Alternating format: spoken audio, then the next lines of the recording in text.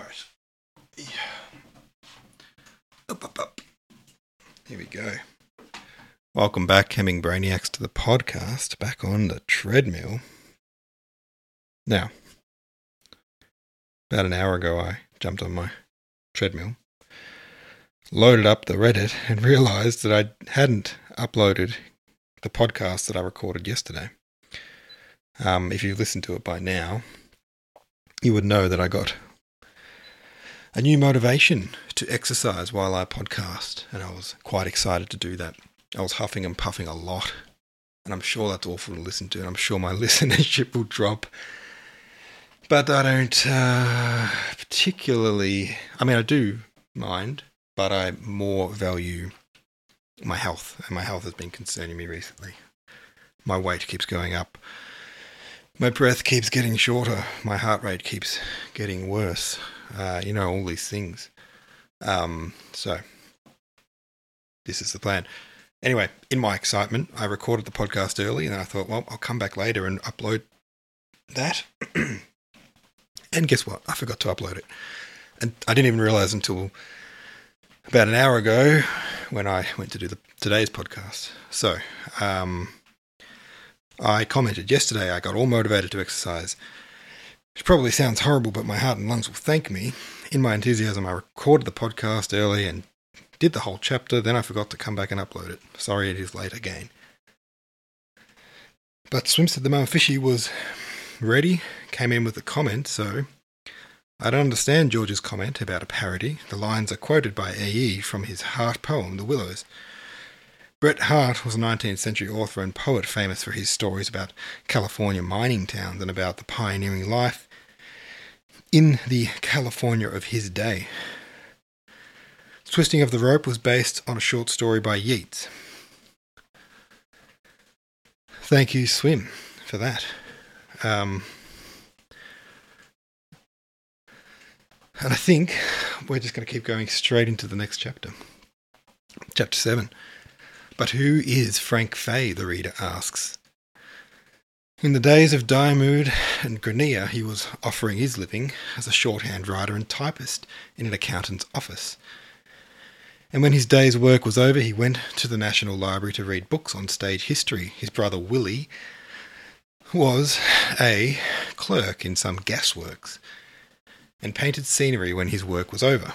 And both brothers, whenever the opportunity offered, were ready to arrange for the performances of sketches, farces, one-act plays in temperance halls. But Box and Cox did not satisfy their ambitions, and the enthusiasm which the twisting of the rope had evoked brought Willie Fay to my house one evening to ask me if I would use my influence with the Gaelic League to send himself and his brother out with a little stock company to play an equal number of plays in English and Irish. But do you know Irish sufficiently? He admitted that neither of them had any Irish at all.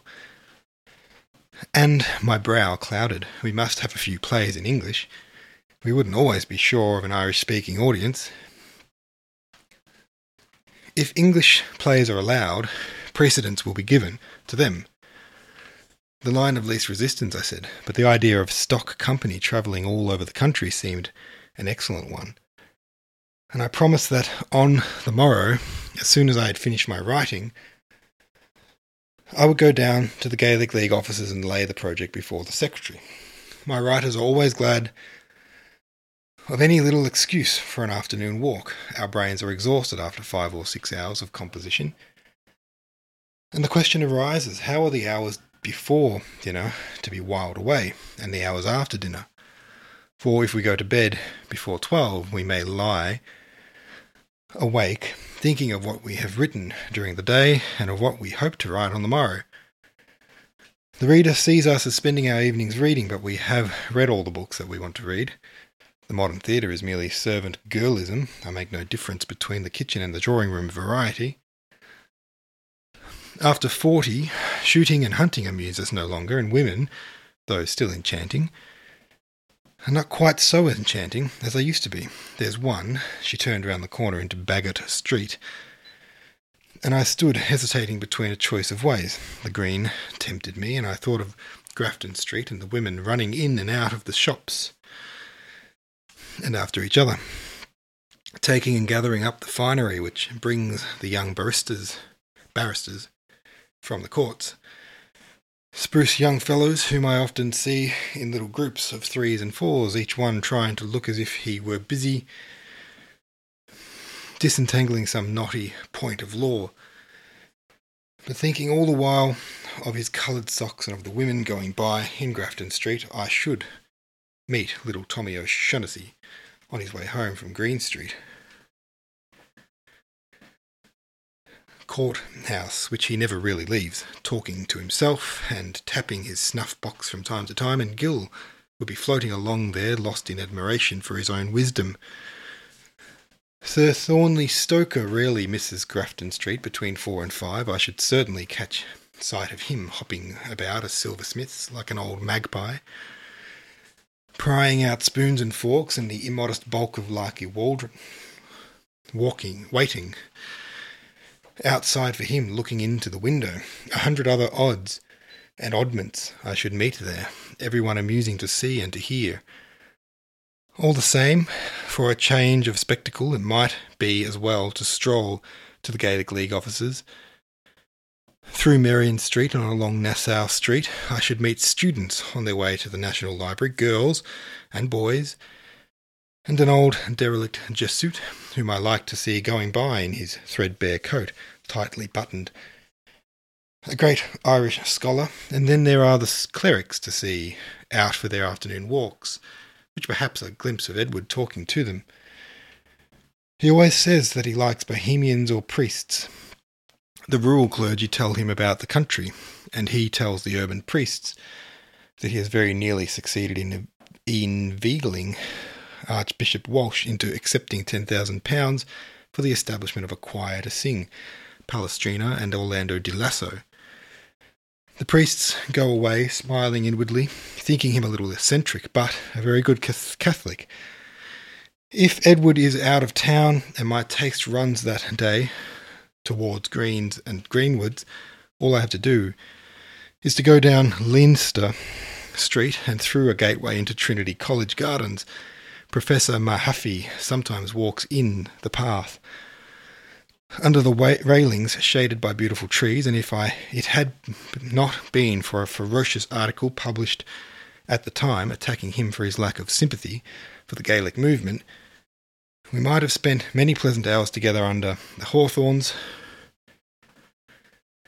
Professor Tyrrell's hostility to our movement was less aggressive, and I liked to meet him in the gardens and to walk a little way with him, listening to his pleasant ancient warble about the literature and that he has lived in all his life, and with which he is so saturated that involuntarily he transports me out of the grey modern day to Athens, where Astophanes walked to the Piraeus to watch for the galleys from Sicily.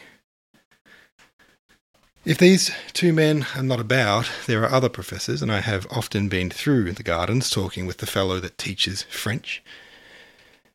He is, of course, learned in Corneille, Racine, and Ronsard, and by some strange chance he knows Stuart Merrill, a poet of some distinction, a contributor to the old Revue Indépendante, Desjardins' Revue, but unfortunately he never met Desjardins, and as it is impossible to talk to Stuart Merrill for more than half an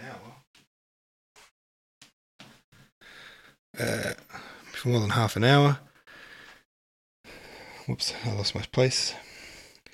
He was generally sent away at Carlisle Bridge. On the other side, one was sure to run up against Tadhg O'Donoghue, the modern Irish poet, the revival of the Munster poets of the 18th century, and my Irish translator, though O'Neill Russell had begged me to beware of him, saying that the Irish that Tadhg wrote would not be understood out of Munster. A libel on the Irish language proved to be one soon after the arrival of a boy from Galway, my nephew's Irish tutor, from Coma, who had never been out of Galway before, understood every word of Tadhg's beautiful translation of my story, The Wedding Gown. The great old cock was O'Neill Russell. What? The great old cock was O'Neill Russell, whom we never looked upon as an old man despite his 80 years.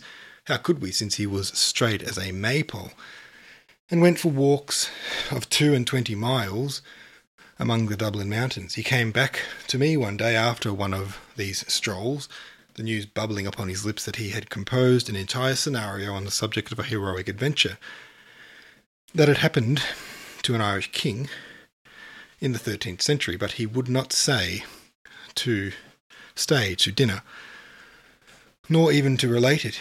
He was in too great a hurry to verify the fact to the National Library to get his scenario down on paper. For one reason or another, he never dined at my house, though he liked to come in after dinner for a talk on Saturday nights. It was no use offering him a cigar. He always begged to be allowed to smoke his pipe. And there being no spittoons in my dining room, the coal scuttle was put by him. A great old cock, head upreared, fine neck, grand shoulders, a stately piece of architecture, fine in detail as in general effect. A big nose divided the face, wandering grey eyes lit it. The large hands had worked for 60 years in America, in France, in the East. He had been all over the world, and had returned to Ireland with some 70, 80, perhaps £100 a year. He was gibbed in songs, for he had gone away as a boy speaking bad Irish, and came back after 60 years, speaking bad Irish still. So said the song's refrain. And a story followed at his heels that he had vilified a man for 20 years in the American newspapers, denouncing him as a renegade Irishman, because had advocated a certain use of the genitive. A great old cock, as young as the youngest of the men that came to my house, were it not for a certain sadness, a very beautiful sadness, not for himself but for his country. He had hoped all his life for Ireland's resurrection, but at the end of his life it seemed as far distant as ever. He haunted the Gaelic League offices, and the day he pushed the door open, entering the room with a great stride, I began to wonder who the intruder could be, this great tall man dressed in a faded blue jacket and a pair of grey trousers and a calico shirt. The editor of the Claidheim introduced us, and my heart went out to him at once, as every heart did, for he was the recognisable Irishman, the adventurer, the wild goose.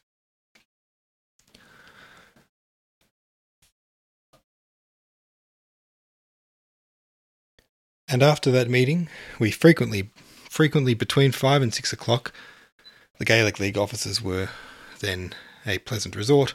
All kinds of conditions of men assembled there, and we discussed the Irish League, sitting upon tables and smoking cigarettes.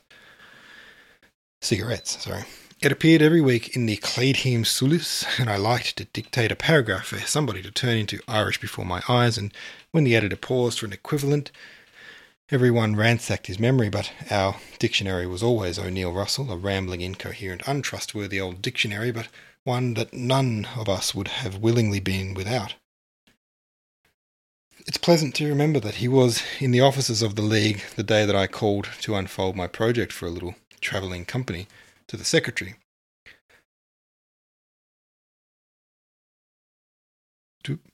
And that he approved of it, but his conversation soon diverged from the matter in hand into an argument regarding the relative merits of Munster and Connaught Irish.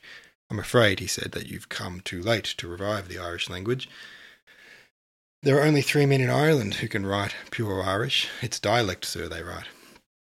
This may be true, my dear Mr. O'Neill Russell, but bad Irish is better than good English, and I care little what Irish we get so long as we get ourselves out of English." A few days after, I returned triumphant to the secretary, Cúna Mayer, having told me that the night before that Goethe, when he was asked how the German language might be fostered in Poland, had answered, not so much by schools or by books, but by travelling companies that will play. Not necessarily good plays are not even desirable, but homely little plays that will interest the villagers. Everybody likes the theatre, and people will take the trouble to learn a language so that they may understand plays. I'm giving you Goethe's own words, and you'll be well advised to accept the wisdom of the wisest man since antiquity. The secretary did not answer, and I continue angrily. Up to the present you have done nothing but tell the people that they should learn Irish, and the people are not asking themselves what good the language will do them when they have got it. The question is not unreasonable, and it cannot be left unanswered. Willie Fay is willing to undertake the management of a company acting little plays in Irish. You don't answer, and if I read your face correctly, you are not of Goeth's opinion. That is not what I was going to say, sir. I was thinking of our finances. Our organisers cost the League a great deal of money, but your organisers will not be able to do half as much for the language as a company of strolling players. How much do you pay your organisers? About 200 a year. 200 a year to brawl from marketplace to marketplace. Now, my fine fellows, will you be telling me why don't you speak the language of your forefathers? If it was good enough for them, it ought to be good enough for you, and you, Joe Maguire, why aren't you talking Irish?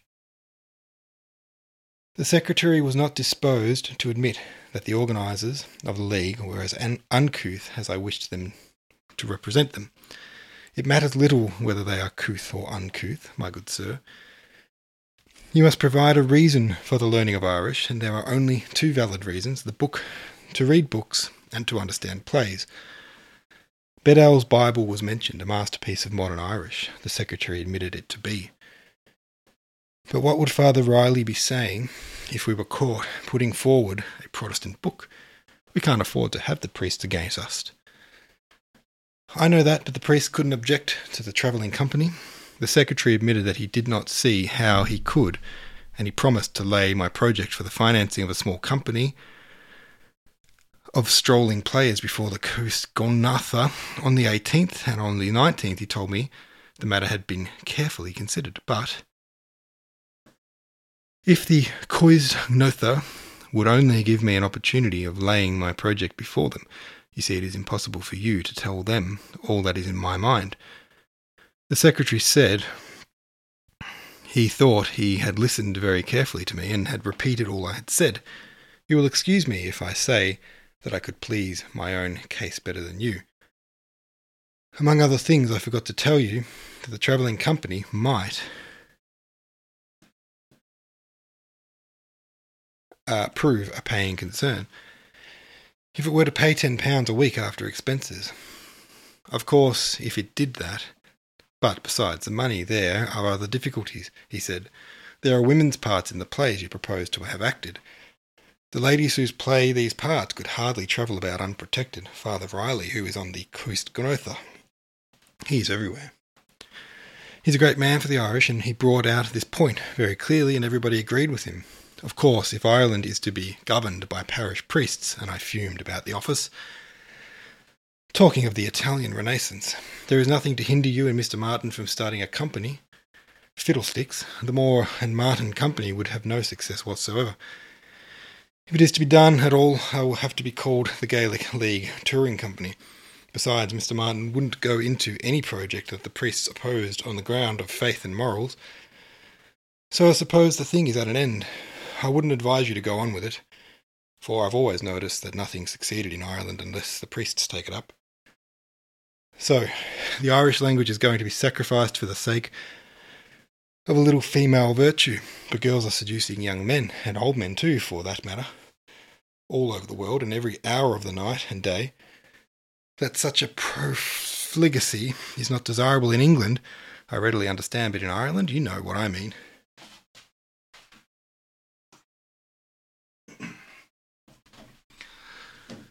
I'm afraid I don't.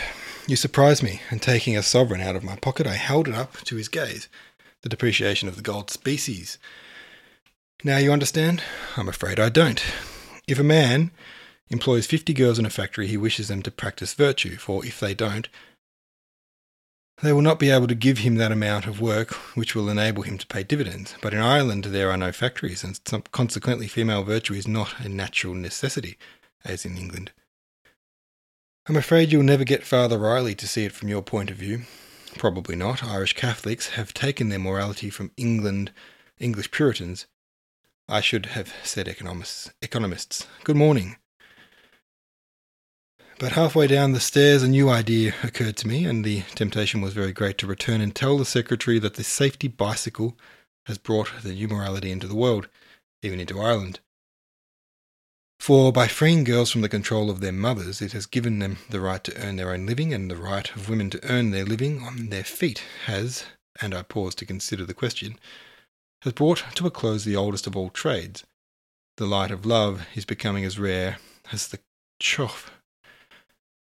And on the dusty stairs of the Gaelic League I remembered how numerous they used to be on Kingston Pier on Sundays, all of them beautifully dressed in sea-green dresses and seal-skin jackets. All the same, there is no reason why the moralist should rejoice.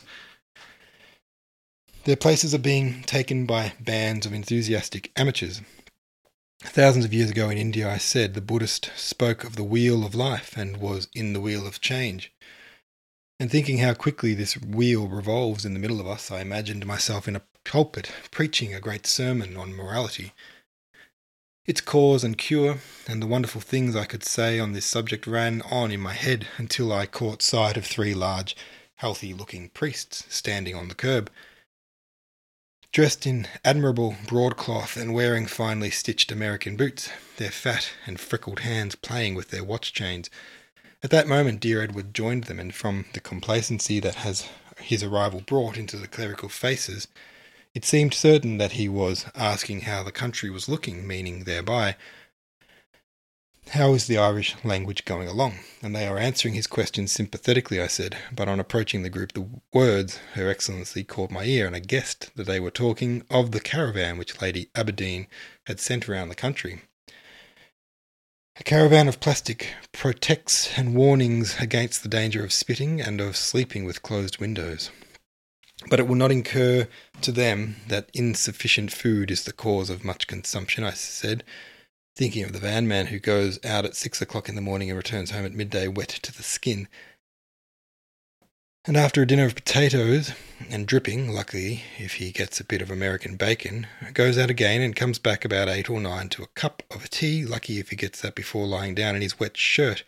Father O'Reilly had set me against the clerics, and it was in a spirit of rebuke that I listened to the priests proposing that sermons denouncing spitting should be delivered in every parish from the altar.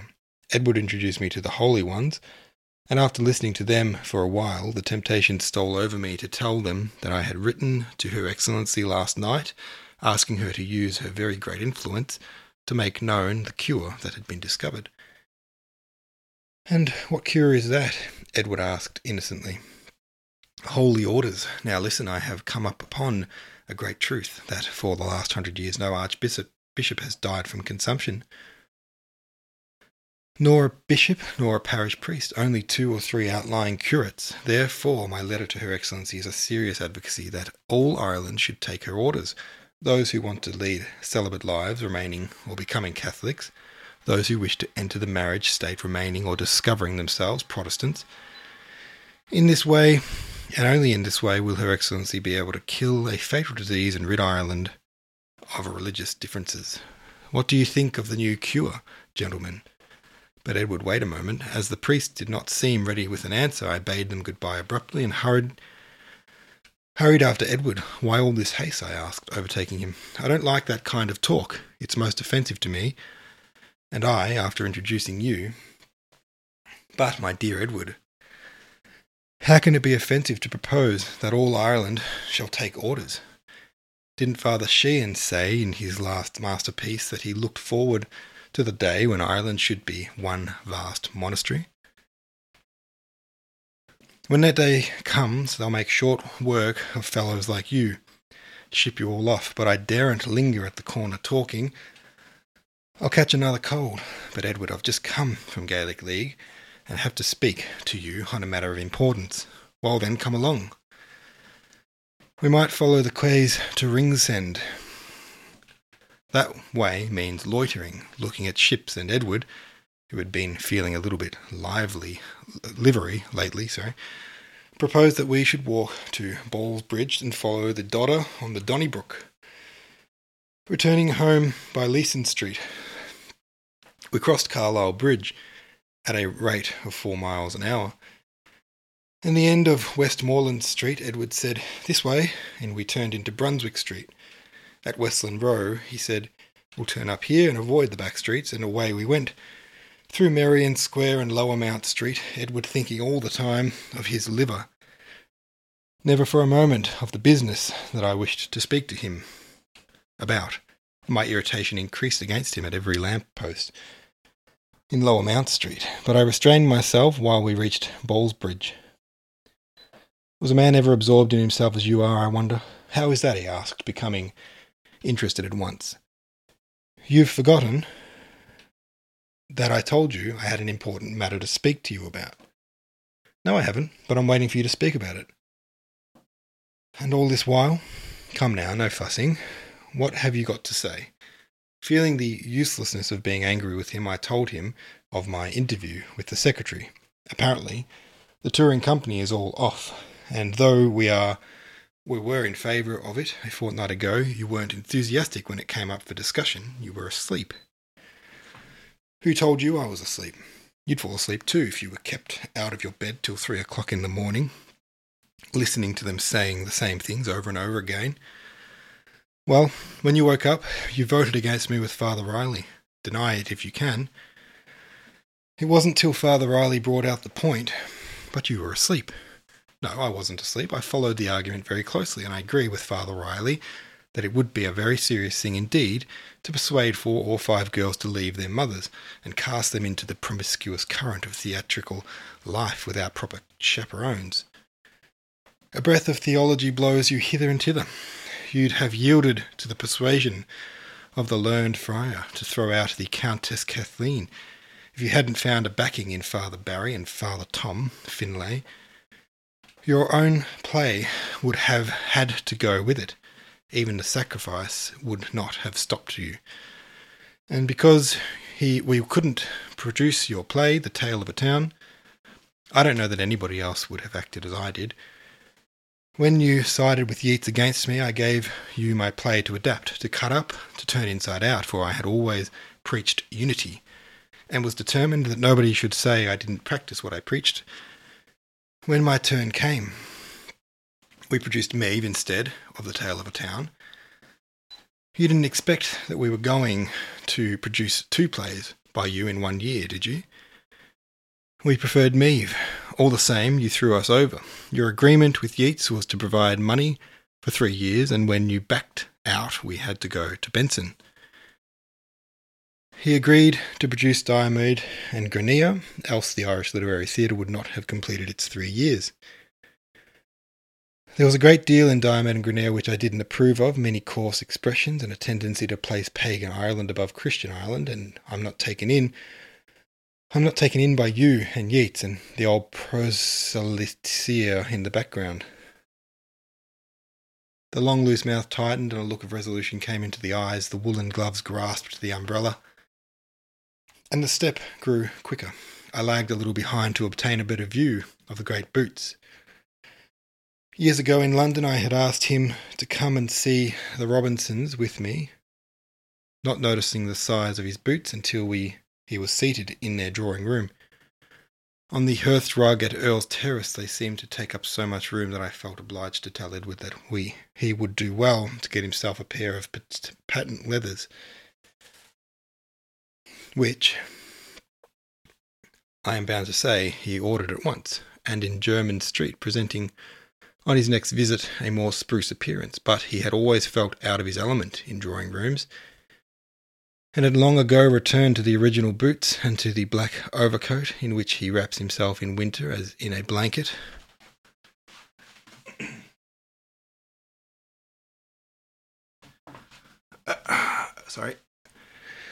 Under the brim of the bowler hat I could just catch sight of the line of his aquiline nose. A drop hung at the end of it.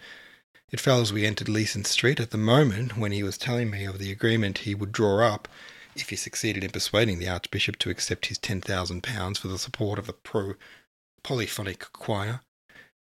Edward is shrewd enough in business, and I admired the scrupulosity of the wording of the bond, which would prevent the clerics from ever returning to Gounod's Ave Maria.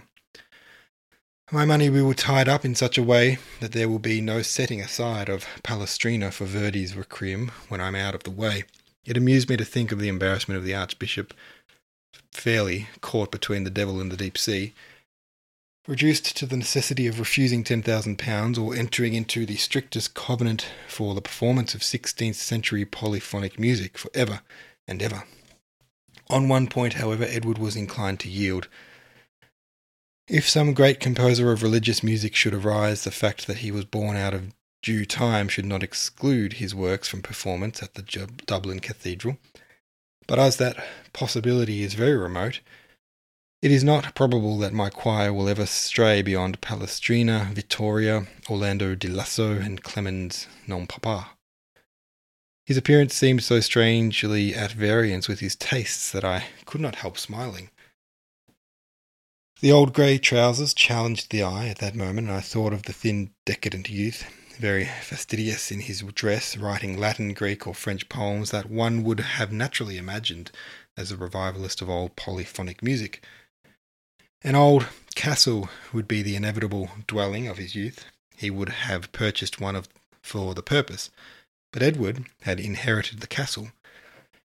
He is, as his mother used to say, the last male of his race, a very old race, the Martins are, having been in Ireland since the earliest times. It is said that they came over with William the Conqueror from France, so Edward is a descendant of ancient knights on one side.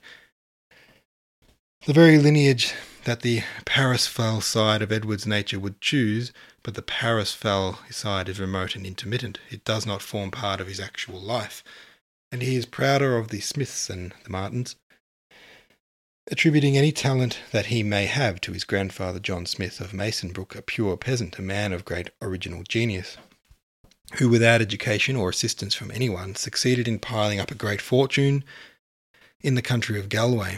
He had invested money in land when estates were being sold in the incumbent estates court, and so successful were his speculations that he was able to marry his daughter to old John Martin of Tillura, to whom she brought a fortune of £10,000. She had inherited from her father some good looks, a distinguished appearance, many refined tastes, and the reader has not forgotten altogether her grief at Edward's celibacy, which would deprive the Gothic house he built the pleasure her of an heir.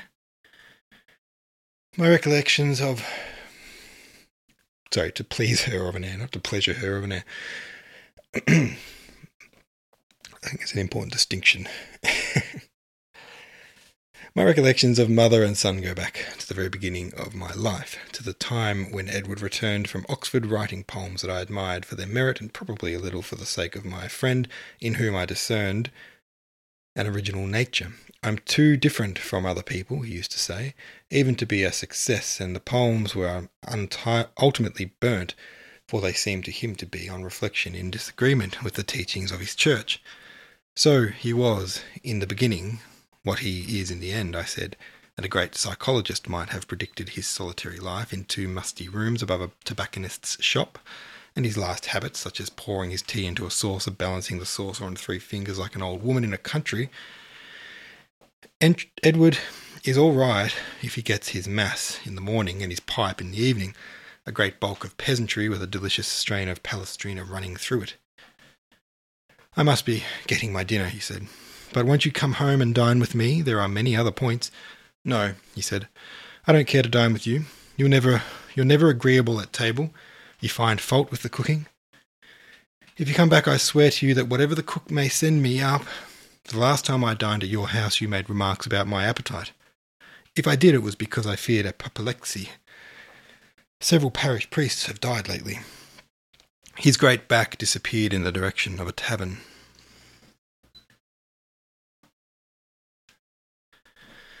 Well, Team Edward, I guess I would say, on conclusion of that chapter. Now, I'm feeling ambitious. Let me have a little look here. Yep, feeling ambitious. It's a double chapter day. I might, at some point, pause and come back, but because I have started early again, it's still only midday here. So, double chapter day. Chapter 8 goes like this. As it seemed easier to tell Willie Fay the bad news than to write a letter, I left a message with one of his friends asking him to call at my house. Any evening except Saturday would suit me. On Saturday evenings I received my friends, and it would be difficult to discuss the matter freely before them. So Willie Fay came to see me on Thursday night, and perching himself on the highest chair in my room, in spite of my protests, he fidgeted in like a man in a hurry, anxious to get through an interview which had no longer any interest for him.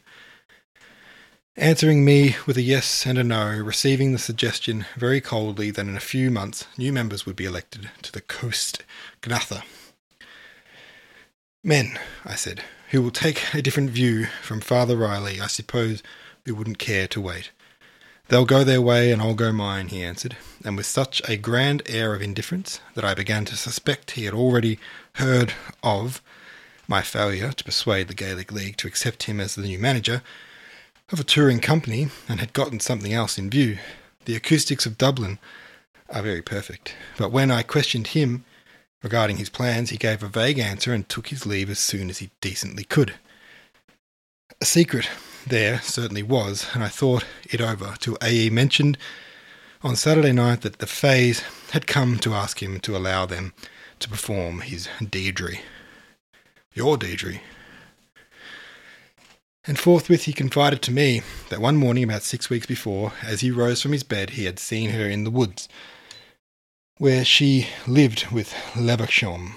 I saw the lilacs blooming in the corner of the yard, and herself running through the woods towards the dun.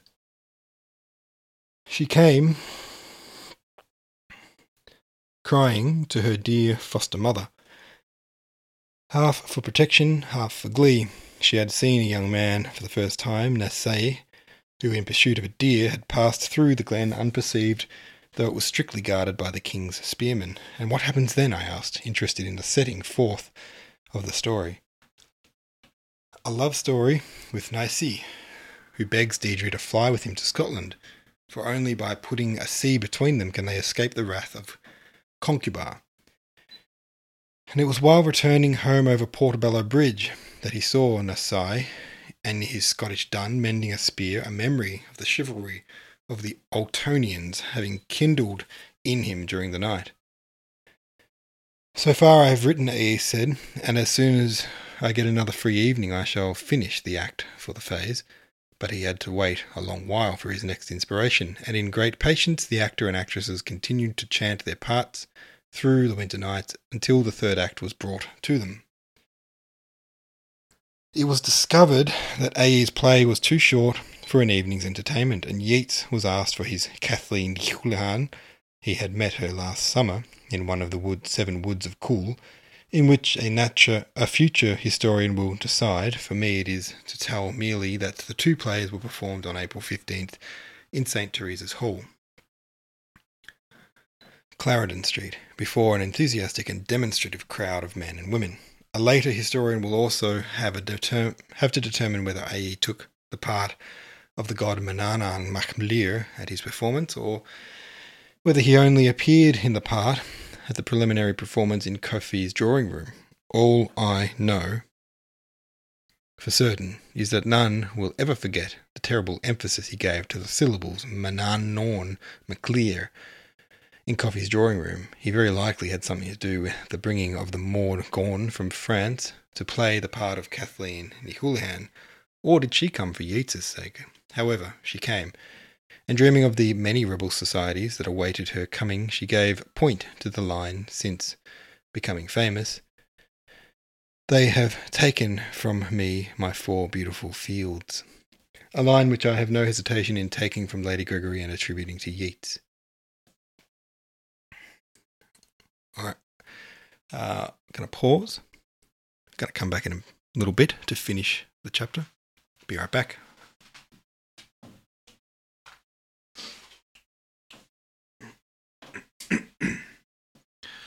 I'm back. An Irish audience always likes to be reminded of the time when Ireland was a nation, and the Fays determined that some organisation must be started to keep the idea alive. The presidency of the National Theatre Society was offered to A.E., but he seemed to have considered his dramatic mission over and contented himself with drawing up the rules and advising the members of the elect Yeats as their president. He may have noticed that Yeats had been seeking an outlet for Irish dramatic genius ever since the break-up of the Irish Literary Theatre, and for sure The fact was not lost upon him that Yeats's ears pricked up only when the word play was mentioned, and that his eyes were never lifted from the ground in his walks except to overlook a piece of waste ground as a possible site for a theatre. He could not but have heard Yeats mutter on more than one occasion, Goethe had a theatre, Wagner had a theatre, and he had drawn just the conclusion that Yeats was seeking an outlet for Irish dramatic talent, and will bring courage and energy to the aid of the new movement. Oh, the wiser ye, for Yeats, as soon as he was elected president, took the phase in hand, discovering almost immediately that their art was of French descent and could be traced back to the middle of the 17th century in France. Some explanation of this kind was necessary, for Dublin had to be persuaded that two little clerks had suddenly become great artists, and to confirm Dublin in this belief, the newspapers were requested to state that Mr. W.B. Yeats was writing a play for Mr. William Fay on the subject of the pot of broth. While the best of us are sometimes short-sighted and superficial, and let it be freely confessed that it seemed to me at the time disgraceful that the author of The Wanderings of Usheen would stoop to writing a farce, for the subject Yeats had chosen was farcical, and the word represented to me only the merely conventional drolleries that I had seen on the London stage. My excuse for my blindness is that I have spent much of my life in France among French writers. Folklore was unknown in the Montmartre in my time, and no French writer that I know of except Molière and George Sand has made use of patois in literature. We are only beginning to become alive to the beauty of living speech, when living speech is fast being driven out by journalists. But to return to Yeats, whose claim to immortality is well founded, for he knew from the first that literature rises in the mountains like a spring and descends, enlarging into a rivulet and then into a river. All this is clear to me today, but when he spoke to me of the pot of broth, I asked him if he weren't ashamed of himself, and when he proposed that I should choose a similar subject and write a farce for Willie Fay, I rose from my chair, relying on gesture to express my abhorrence of this scheme. But not liking to be left out of anything, I consented at last to write half a dozen plays to be translated into Irish. It may not be necessary to have them translated. Wouldn't it do you as well if Lady Gregory put idiom on there? We shall get the idiom much better, I answered, by having the plays translated into Irish.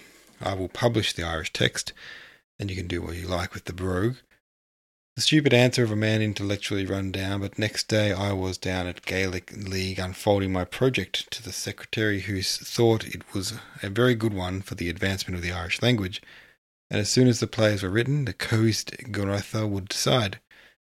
My good man, do you think that I came over from England to submit plays to the Coast Garatha? And we two stood looking at each other until the futility of my question began to dawn on me. And then, to pass the matter over, I asked him if he knew of any Irish writers who could clothe the skeletons which I would supply with suitable dialogue. He said that Tate O'Donoghue was very busy at present, but fees was being held in Galway, and he suggested that I should go down and seek what I wanted among the prize winners. Mr. Edward Martin is one of the judges of traditional singing. You'll see him. Mr. Yeats and Lady Gregory are certain to be there, so I am going to interview the ancient Irish language in the historic town of Galway, I said to myself as the train rattled westward, and the pretty weather in which Ireland has attired herself is in keeping with the occasion. And on alighting from the train, my thoughts ran on to the same tune, and that old grey city lay in the sun, seemingly stirred in her sleep by the sound of her language, the remnant having come from the islands beyond the bay. The remnant, surely, I repeated as I passed into a long, low room, pleasantly lighted by 4 square, shining windows. A peasant sang uncouth rhythms, but Edward, the old melomaniac, sat with his hands to his ear. How are you, Edward? A traditional singer, he answered, come from the middle island, listen to him. And to please Edward, I listened to the singer, but could catch only a vague drift of sound, rising and falling, unmeasured as the wind, soughing among the trees, or the lament of the waves on the shore, something that might go on all day long, and the old fellow thatching his cabin all the while. The singer was followed by a piper, and the music that Michael Fluttery a blind man from Connemara drew from his pipes was hardly more articulate, and I began to think that the doleful pipes, now and again breaking into a jig tune, represented the soul of the Irish people better than any words could, music being more fundamental. A long wail from the pipes startled me, and I was awake again in the long row room of May sunlight streaming through the square windows. Edward's hand was still at his ear, just as if he was afraid of missing a note, and at a little distance away Yeats and Lady Gregory sat, colloguing together, their faces telling me nothing.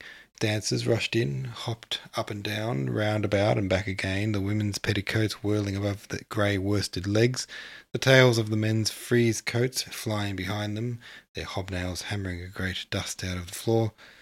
And as soon as the jig was over, the storyteller came in, and taking a chair, he warmed his hands over an imaginary peat fire, and began to tell of a man lost in a field, who had to turn his coat inside out to rid himself of the fairy spell, and glancing around the audience I could see the eyes of the Irish speakers kindling. It was easy to pick them out, and the wandering Celtic eye, pale as their own hills, creatures of marsh and jungle, they seemed to me, sad as the primitive nature in which they lived.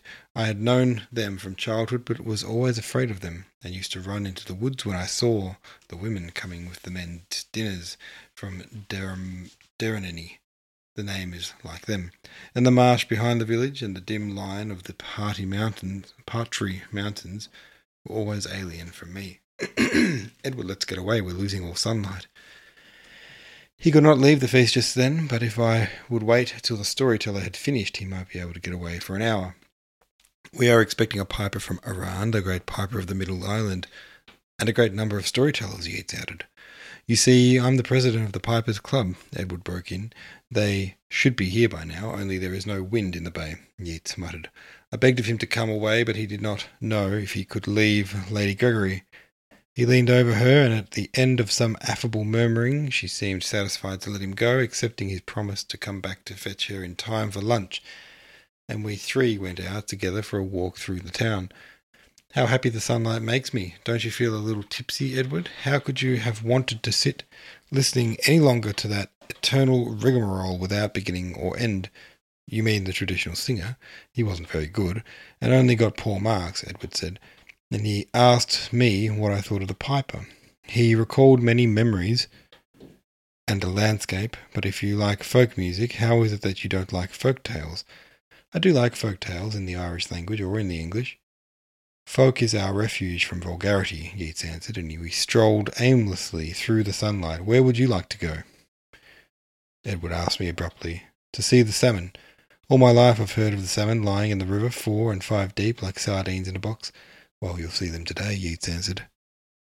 There were other idlers beside ourselves enjoying the fair weather, and their arms resting on the stone bridge. They looked into the brown rippling water, remarking from time to time that the river was very low, no one had ever seen it lower, and that the fish would have to wait a long time before there was enough water for them to go up the weir. But my eyes could not distinguish a fish till Yeats told me to look straight down through the brown water, and I saw one, and immediately afterwards a second, third, and fourth, and then the great shoal, hundreds, thousands of salmon, each fish keeping its place in the current, a slight movement of the tail being sufficient, and if they should get tired of waiting to return to the sea. Yeats is a bit of a naturalist, and in an indolent mood, it was pleasant to listen to him telling of the habits of the salmon, which only feeds in the sea. If the fishermen were to get a rise, it would be because the fish were tired of waiting and snapped at anything to relieve the tedium of daily life. A lovely day it was, the town lying under a white canopy of cloud, not a wind in all the air, but a line of houses sheer and dim along the river mingling in the grey shadows, and on the other bank there were waste places difficult to account for, ruins showing dimly through the soft diffused light, like old castles, but Yeats said they were the ruins of ancient mills, for Galloway had once been a prosperous town. Maybe, my spirit answered, but less beautiful than she is today, and after this remark Yeats was forgotten in the fisherman, who threw his fly in vain, for the fish were too absorbed in their natural instinct to think of another but the coming flood which would carry them up the river. I saw him change his fly many times, and at last, with some strange medley of red and blue and purple, he roused a fish out of its lethargy. It snapped, the hook caught in its gills, and a battle began which lasted up and down the stream till at last a wearied fish was drawn up to the bank for the gilly to gaff. The fisherman prepared to throw his fly again across the river. Another silly fish would be tempted to snap at the gaudy thing dragged across its very nose sooner or later, but we had seen enough of fishing for one day, and Edward led us through a dusty, dilapidated square. We stopped by the broken railings of the garden, for in the middle of the grass plot somebody had set up an ancient gateway, all that remained of some great house, and when we had admired it, we followed him through some crumbling streets to the town house of the Martins, for in the 18th century the western gentry did not go to Dublin for the season. Dublin was 2 long days' journey away. Going to Dublin meant spending a night on the road. And so, every important county family had its own house in Galloway. My grandfathers must have danced in Galway, there being no important town in Mayo, and in fine houses, if one may judge from the remains of Edwards. We viewed it from the courtyard, and he told us it had been out in the tenements, and was nearly a ruin when it came into his hands. The roof was failing. The police had ordered him to have it taken down, for it was public danger, and we listened to him, and we considered the archway under which the 4-horsed coach used to pass into the courtyard, whilst he pointed out some marble chimney pieces high up on the naked walls, saying he had better have them taken away. I hoped he would leave them, for a scattered vision of ladies in high-peaked beltises and gentlemen with swords had just appeared to me, dancing in mid-air, appeared to me, not him. Leave them in these steps where the lackeys have set down sedan chairs, embroidered shoes have run up these steps, flowered trains following the dance minuet and gavotte or waltzes, and arguing whether the waltz had penetrated the Galloway in the 18th century, we followed Edward to the cathedral. Edward likes arches, even when the service held beneath him is Anglican, and he made himself agreeable, telling us that the cathedral was built late in the 15th century, and we wandered down the aisles, deploring the vulgarity of the modern world. It would be impossible, he said, to build as beautiful a cathedral today, and he called on us to remember that there could not have been much culture in Galloway in the 15th century, yet Galway could build a cathedral. Galway was then without knowledge, I answered. We corrupt in knowledge and purify ourselves in ignorance. Who said that? Yeats asked sharply. Balzac. But I cannot answer for the exact words. True, how true, Edward repeated, and leading us down the laneway he pointed out some stone carvings which seemed to him conclusive of the 15th, but which might be 14th century sculpture, Ireland being always a century behind England, and England being always a century behind France. All the same, he believed that the gateway was late 15th century, and at that time Galway was trading with Spain, and the gateway bore traces of Spanish influence. He spoke of the great galleons that once came floating on the bay, their sails filled with the sunset, and called our attention to the wide sweeping outlines of the headland stretching far away into the Atlantic. Not only in certain buildings, but in the flesh and blood of traces of the Spaniard to be found in Galway, I said, and pointing to a group of yellow-skinned boys basking among the brown nets drying them along the great wharf. Edward told me that these were Clydach boys, and that the Clydach were all Irish speakers, and we stopped to question them as to the language they were in the habit of using, only to learn with sorrow that English and Irish were all the same to them. That is how the language dies, Edward said. The parents speak it, the children understand it, but don't speak it, and the grandchildren neither speak nor understand it. I like the English language, and I like the Irish, but I hate the mixture. Yeats sighed, and the boys told us that the hooker from Iran was lying out there in the west becalmed, and we need not expect her before evening unless the men put out the oars, and she was too heavy for rowing. On a warm day like this, not unlikely, I answered, and the indolent boys laughed, and we continued our walk down the wharf, thinking of the great labour spent upon it, the bringing of all these stones, and the building of them so firmly, and for such a long way into the sea, could only have been done in famine times. A long wharf, so long that we had not walked half its length when Yeats and Edward began to speak of returning to the Fees, and leaving them undecided, staring into the mist, hoping to catch sight of every moment of the black hull of the hooker. I strayed on ahead, looking round, wondering, tempted to explore the mystery of the wharf's end, yet what mystery could be there? Only a lot of tumbled stones, but the wonder of the world has hardly decreased for me since the days when I longed to explore the wilderness of rocks at the end of Kingston Pier, the great clefts frightening me, sending me back ashamed of my cowardice to where my uncles and aunts and cousins were seated. Listening to the band in the 60s, fashionable Dublin used to assemble on the pier on Sunday afternoons. One day I was bolder and descended into the wilderness, returning after a long absence, very excited, and telling that I had met the king of the fairies fishing at the mouth of the cave. The story that I had brought back was that he had caught 3 fish when I had met him and gave me one. I was silent when he asked why I had forgotten to bring it back with me, my interest in the adventure being centred in the fact that in answer to my question how far Fairyland was from Kingston, he had told me that a great wave rises out of the sea every month and that I must go away upon it and then wait for another great wave, which would take me another piece of the way. I must wait for a third wave, and it would be the 9th that would throw me right up onto Fairyland. But the story interested nobody but me. My uncles and aunts looked at me, evidently considering if I weren't a little daft, and one of the crudest of the Blakes, a girl with a wide ugly mouth and a loud voice, laughed harshly, saying that I could not be taken anywhere, even the Kingston Pier, without something wonderful happening to me. These Blakes were my first critics, and their gibes filled me with shame. And I remember coming to a resolve that night to avoid all the places where one would be likely to meet a fairy fisherman, and if I did come across another by ill chance to run away from him, my fingers in my ears. But notwithstanding the early vow and many subsequent vows, I have failed to see and hear as the Blakes do, and I go on meeting adventures everywhere, even on the wharf at Galloway, which should have been safe from them.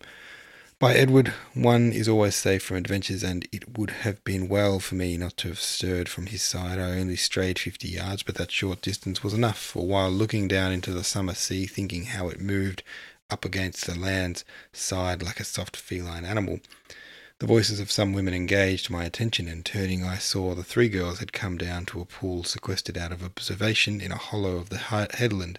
Sitting on the bank, they drew off their shoes and stockings and advanced into the water, kilting their petticoats above their knees as it deepened.